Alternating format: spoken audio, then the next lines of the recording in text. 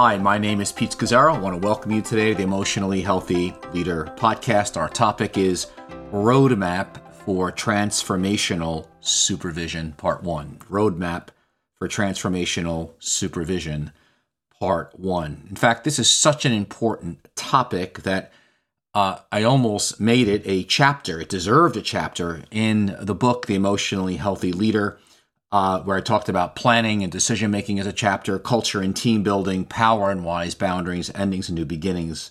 But this is such a large topic and deserves its own treatment. I realize now it really needed a chapter or needs a chapter. And it's really about what does it look like to supervise people, because it's one of the most important tasks for every one of us in leadership, but especially for Christian leaders. Because we're not simply concerned about getting a task done.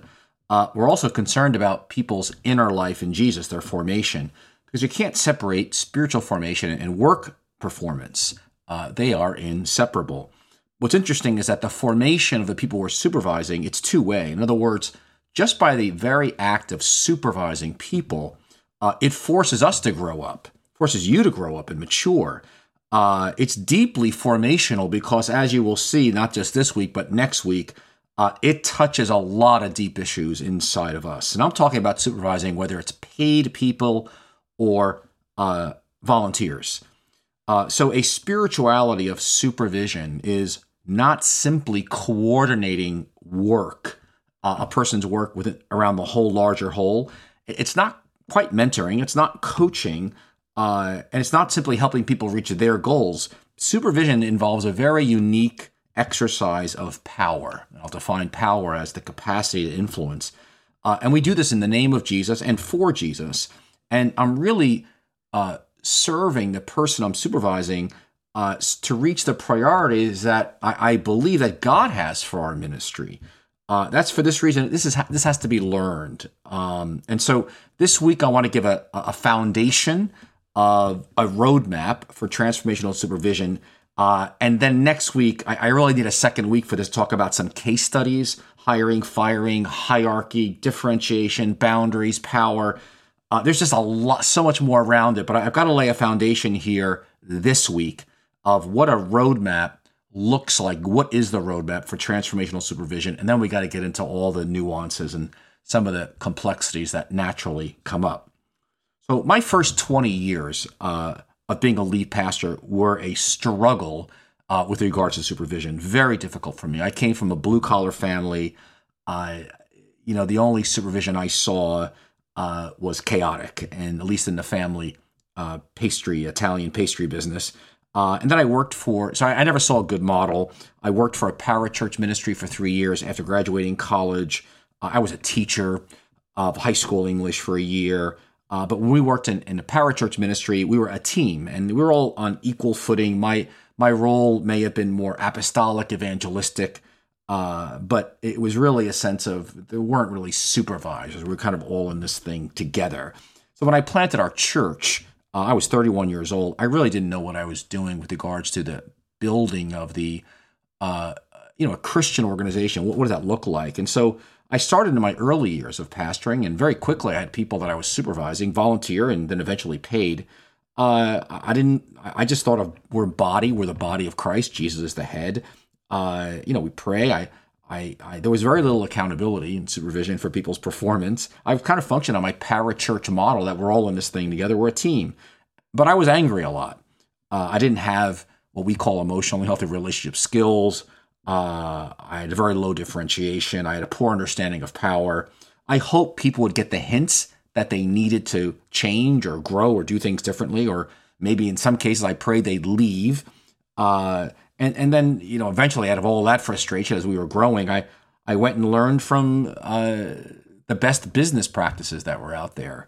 I brought people in who were executive types, executive pastors at other churches, often large churches, and they kind of did the corporate thing of how you supervise people. And if you remember I remember going to conferences to learn about best practices for the church coming out of the marketplace of the business world. So I read all kinds of books, secular books on supervision and team building, et cetera. And some of them had some good ideas. And I fell into really two extremes.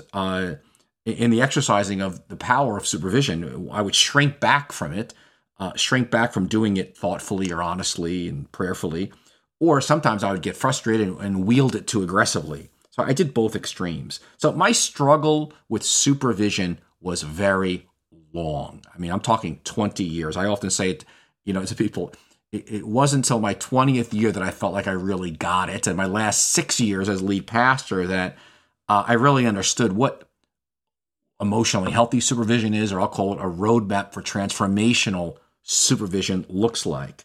And so again, I imagine many of you listening to me, you do what I did. And I'll just simply call it the standard way we do it in most churches. And basically, you meet with people that you're supervising. You hope there's no major problems, surface problems in their lives, because you've got a lot of work to do. You've got a lot of things to do. You're in a rush. You touch on their personal life. You say, "How are you?" You hope everything's fine, because you want to get moving. There's a lot of work to get done. You look at the objectives and goals of your ministry and what they're supposed to be doing, and you hope to help them move along that way, and maybe you give them a few insights and ideas to move the ball downfield. But most importantly, you want these folks to get their job done. And you're thinking, hey, we want to grow the ministry, double the ministry, multiply small groups or worship teams, or raise up volunteers in children's church, or get ushers in place, or to do this new outreach in the community. And you want to move this ball down the field, basically. And I remember getting counsel from one at the time, quite famous executive pastor. He was then a consultant, and he said to me, "Listen, Pete, if people aren't doing their job, give them double the work so they'll hopefully get frustrated and leave, or take careful notes for 6 months of them not doing their job, and then basically confront them and let them go." And that was it. So the question is, how is supervision in an emotionally healthy leadership or discipleship? How is it different? What makes it distinct? Again, volunteers are paid because people are paid, and specifically for a role. Only a few people can get paid, and we have a responsibility to steward people's gifts and talents and the money that the ministry has. But actually, this applies to volunteers as well. So I want to break down this roadmap specifically into 3 segments. Pre-meeting, before you meet with the person. Secondly, the meeting itself you have with this person. And then after the meeting, post-meeting. So you got pre-meeting, the meeting itself, and post-meeting. Before I launch onto this roadmap and explaining it, let me just say this. Those people that you are overseeing are not simply a means to get the work done. They actually are the work to which God has called you to. And the reason for that is because minimally transformed leaders will always result in a minimally transformed team doing minimally transforming ministry. In other words, how can we expect it to be any other way? So that's why a spiritual supervision deeply anchored in Christ is going to involve a lot of work. But if we don't invest this time in people's development, both personally and professionally, and in their roles, there's going to be a decline in the actual effectiveness of our ministries. It's inevitable. So again, what might it look like to supervise? I'm going to use the example here, a pastoral person on your team. Okay, now we can adjust this for part-time people versus full-time, administrative, operational, volunteer staff, but the principles remain the same. And again, we'll talk about these nuances next week specifically. But now let me just lay out to you the roadmap for transformational supervision here. And again, this emerged out of, 20 years. So here's the 3 segments. The pre-meeting first. So in the pre-meeting, before you even meet with this person, you want to pray. In other words, each week you want to bring this person before God, listening to Him, the Holy Spirit, for your time together. And just, again, you're remaining profoundly aware of this is a privilege and it's a responsibility I have of extending the influence of what God has given you as a person through the supervision of this other person. In other words, your impact of your person is now going to come through this other person and actually be multiplied. So in this pre-meeting phase, first you pray, and then you want to think. Thought. The second big phase here is before you meet with the person, you're thinking, what does this person need for their continued formation, their continued growth and transformation in Jesus? Then you're going to think, what do they need in their professional development to grow into this role? Again, think of a children's person, or maybe someone supervising hospitality, or volunteers in a parking lot, or worship team, or setup, or someone administratively. Who might be some people that can resource them? And now, again, you're always remembering you're not the only source of development for them. By no means. I wouldn't take that responsibility on by any means. I mean, humility is recognizing your own limits. But I want to resource them to learn from other people along the way. And then thirdly, as part of this pre-meeting, I want to ask them for a half-page written report. And I want to get that in advance.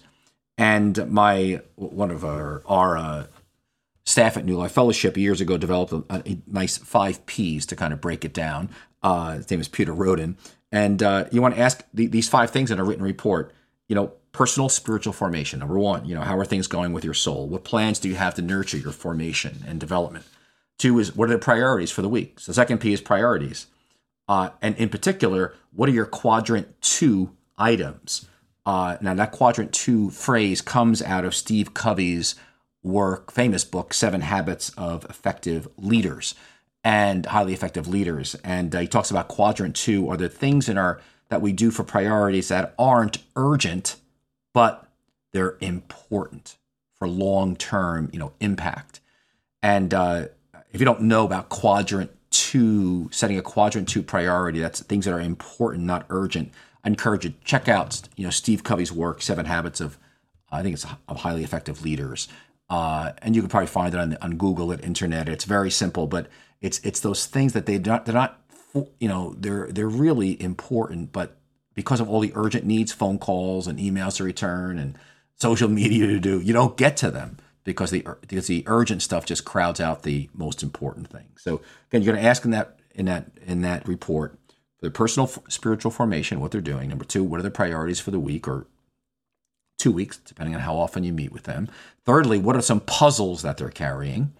Again, that word puzzles comes out of puzzles, kind of questions, but puzzles they have about anything regarding the work. Fourthly, people. Who are the people they're investing in? Again, we're going to create a culture that multiplies disciples. And so just like hopefully you're investing in them, they're going to be investing in other people. We're about people investment, not simply getting tasks done. And then finally, praise. What are some celebrations they have of what God's doing? Okay, so you want to just note that, again, here's a little small half-page written report. And let me repeat it one more time for those of you who maybe want to pull over from your car and just write notes real quickly. Your personal formation, spiritual formation, what are they doing? Priorities for the week, puzzles they're carrying, people they're investing in, and then praise reports, celebrations that they want to share with you. And they send this to you in advance. So they're doing a little bit of work. Now, the second is the actual meeting itself. So here you are. Now you're meeting. Now, you've had some time pre-meeting to pray, to think, to look at the report. And so you're coming in with some kind of preparation, which is wonderful. So in the meeting, you're going to first make sure the atmosphere is good. So you're going to create and protect an unhurried space. In other words, no phones, no interruptions, no texting, no taking texts. You want to be face-to-face with this person, eye to eye with them. And then I would encourage you to begin with prayer. Take a minute, maybe 2 minutes for silence and stillness. Surrender your will to God's will. Invite them to surrender their will to God's will, that God's purpose and kingdom might come in your meeting. Opening yourselves both up to the love of God and for the Holy Spirit to guide and fill you both for this time. And then there's going to be 4 questions you want to make sure that you ask on a regular basis for your meeting. There are 4 areas that you want to touch on in this meeting. And you'll notice 3 of the areas have to do with their formation. 1 has to do with their actual tasks that they're assigned to do. So there's a proportion here that's significant because, again, work performance and personal formation are inseparable. So here's the 4 questions that you want to ask them. The first is, how are your rhythms and your time with Jesus going? How are your rhythms and your time with Jesus? In other words, tell me about your being with Jesus, out of which you're doing for Jesus. How is that going? How are you living out a rule of life in this season? How has God been coming to you? And I'm listening during that time. And why is this important? Their rhythms and time with Jesus, because I understand that be before you do is core to the kind of power flowing out of our ministry, being with Jesus, out of which we do for Jesus, and that who we are is way more important than what we do. We're not just simply about gifts and performance. We're about the life of Jesus pulsating through our veins, and we cannot give what we do not possess. And the state you are in is the state you give to other people. And so, again, I'm asking these questions about how are your rhythms in time with Jesus. What are they learning? What are they reading? What are their next steps for growth personally? Because the ministry is going to flow out of their person. In fact, I will probably touch on with some folks, what are some vulnerabilities or emotional triggers that maybe are manifesting themselves at work for them, especially under stress. And so especially for folks, I do genograms with people. If I'm supervising folks, I will do a genogram with them at some point just to kind of get a sense of what are their vulnerabilities and what are the areas they want to work on. And I can then ask about that very specifically. So again, let me just mention, learn about genograms. You want to go to, we have some wonderful free resources for you on how to do a genogram, how to develop a rule of life, stuff for staff teams, for people you can use so well in supervision that you want to master some of this material that we've made available at Emotionally Healthy Discipleship. Check out our website again, emotionallyhealthy.org, especially /team. You're going to see some really excellent resources around a rule of life, Sabbath, how do you do a genogram with someone, really good stuff. And I'll mention another part of that towards the end of the podcast here. So you're going to ask first about how are your rhythms and your time with Jesus. Then secondly, you're going to ask, how is your marriage or singleness going? How's your marriage or singleness going? Now, again, this comes out of a theology that we're called to be a living sign and wonder of God's love for the world through our marriages, if we're married, or through our singleness, if we're single. So if you're with a single person, for example, you may say, how are you creating delight in your life and setting healthy boundaries with the ministry? How are you doing? How are you cultivating your close relationships? If you're a married person, you may say, how is your spouse? How's it going in terms of investing in the quality of your marriage? What are you doing proactively to invest in your quality of marriage and growing into being a sign and wonder for Jesus? But I'm going to ask that question because you cannot separate not just their walk with Jesus, but their singleness and marriage as well from their performance. It's so interrelated, so you're concerned about that. Then thirdly, you're going to ask the question, tell me about your 1 to 3 top priorities and goals and the challenges you are facing. So the third question is, tell me about the 1 to 3 top priorities and goals and the challenges you're facing with them. So like other people in church, hopefully they've got a basic job description. You've agreed on some basic goals, and we would do annual, semi-annual reviews with people. Now, these are sometimes difficult conversations. So I always want to remain current on what are their priorities and their goals and ensure that expectations are clear and they're spoken and they're conscious and they're agreed upon and they need to be agreed upon. And, what is God's measure of success for their ministry? These are tough questions. And I remember I was just so blessed when a number of years ago, the treasurer of our church, and she shared how she was, meeting with her assistant that she had just hired and doing her rule of life. And no one even asked her to do that. But it was so in the culture at that point. Because, we're building culture when we're doing supervision. A lot's happening in that ecosystem there for the whole culture as you do this well. And you got to be asking them, what are some roadblocks they're encountering? Maybe they need longer times away for some planning and prayer with their own team. And you want to ask them about, are there any elephants in the room that they need to be confronting that maybe they're not? And again, hopefully you're modeling this for them in your own relationships. But again, these, even as you get into what are your top 1 to 3 priorities, what are some challenges you're facing, this assumes you have mastered some basic skills that we call emotionally healthy relationship skills. I didn't have them in the early years, and it made it very difficult. I'm talking about things like I'm puzzled, or I notice and I prefer, or speaking clearly, honestly and respectfully in a timely fashion. I didn't know how to do that. So I was always beating around the bush. I wasn't honest. Clarifying expectations is one of the skills. Stop mind reading is one of the skills. So it's really critical that you get a handle on what we call the 8 basic relationship skills that we teach the entire church. That's the part 2. That's the emotionally healthy relationships course. And I want to really encourage you. You really got to master this, because when you get into supervision, now it's high level nuancing, assuming you've got some basic skills and language to have sometimes a difficult conversation. So again, you can go to emotionallyhealthy.org/team, and we've got 4 transformational videos there, one of which is take your community temperature reading. It's one of the skills. And I would encourage you, just to give you a taste of it, go to that and watch it. It's session 1. It's one of the skills, community temperature reading, and it'll give you a feel of what I'm talking about here, about the importance of getting your own skills down as you're having these conversations of supervision with people. Again, go to emotionallyhealthy.org/team and check out the community temperature reading. It's a great tool, and you'll see how it applies in a variety of ways. So then there's a 4th question. So here's you're meeting with the person. You're asking, 1, how are your rhythms in time with Jesus? Secondly, how's your marriage and singleness going? Thirdly, tell me about your top 1 to 3 goals or priorities and any challenges you're facing. And then fourthly is you're going to ask, what is your next step for your own development and growth, both personally and in your ministry? What's the next step for your own development and growth? See, here's the expectation that anyone you're supervising is growing. They're taking initiative. They're looking for opportunities to grow personally and in their area of ministry. Now, the word initiative is key. We want to build a culture where we're just growing in Jesus. And in fact, as a rule of thumb, I would set money aside, not just time aside, but encourage people to engage in at least one activity for development outside the church to grow in their area.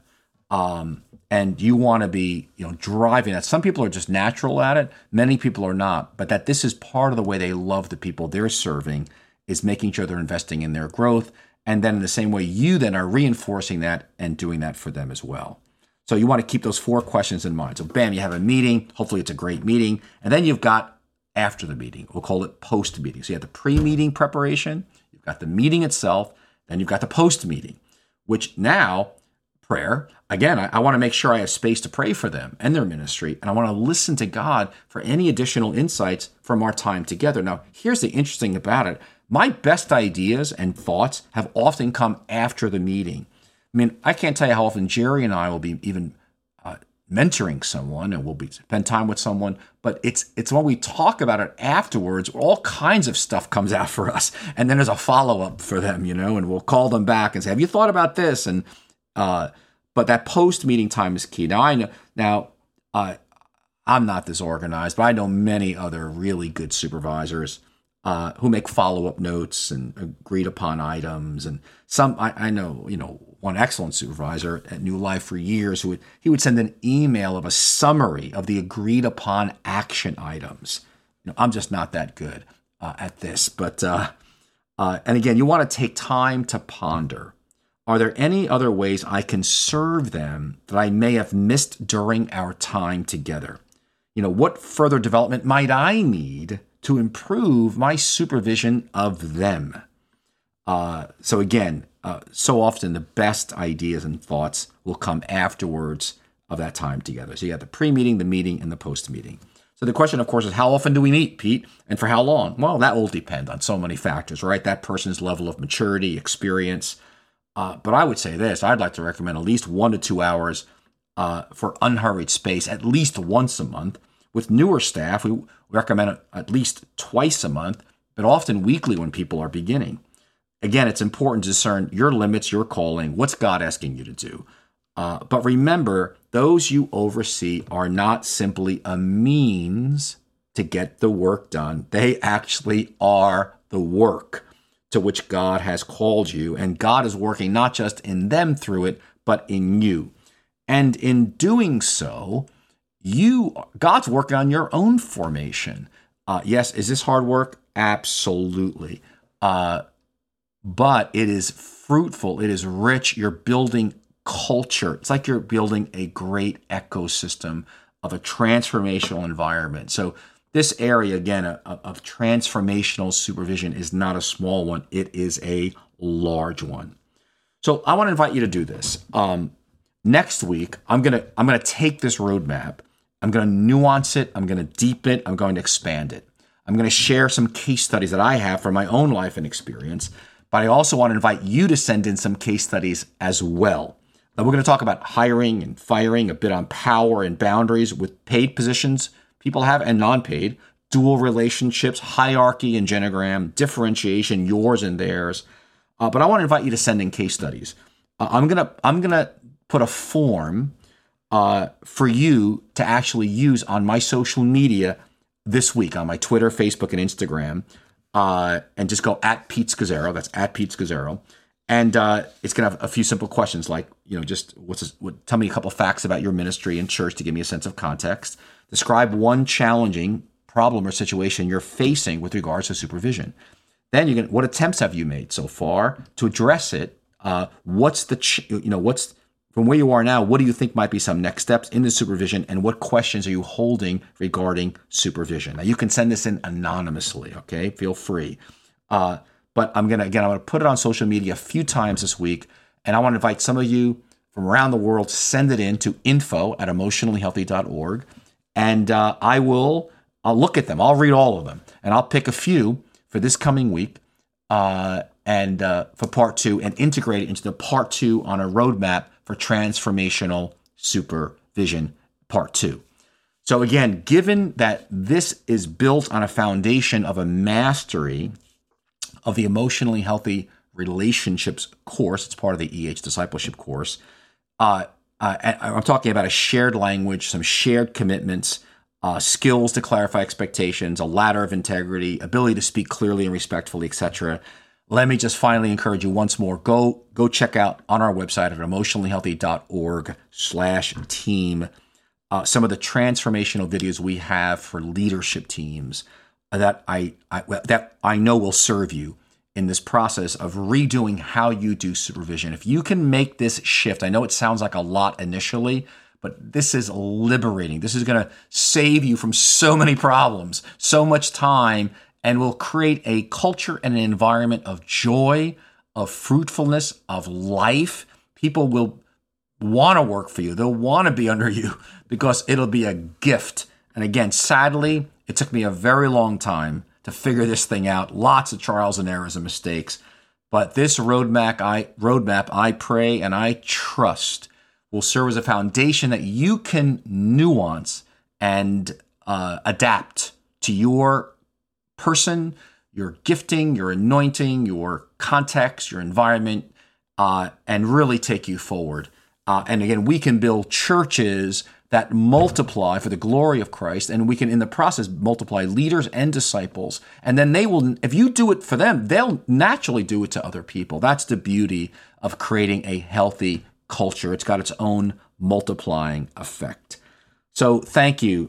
This has been a great joy this week. I can't wait till next week in part 2 to talk about roadmap for transformational supervision part 2. So I pray you have a wonderful day. I hope that you enjoy this podcast at least half as much as I enjoyed preparing and giving it. So God bless you, everyone. Have a wonderful day, and see you next week.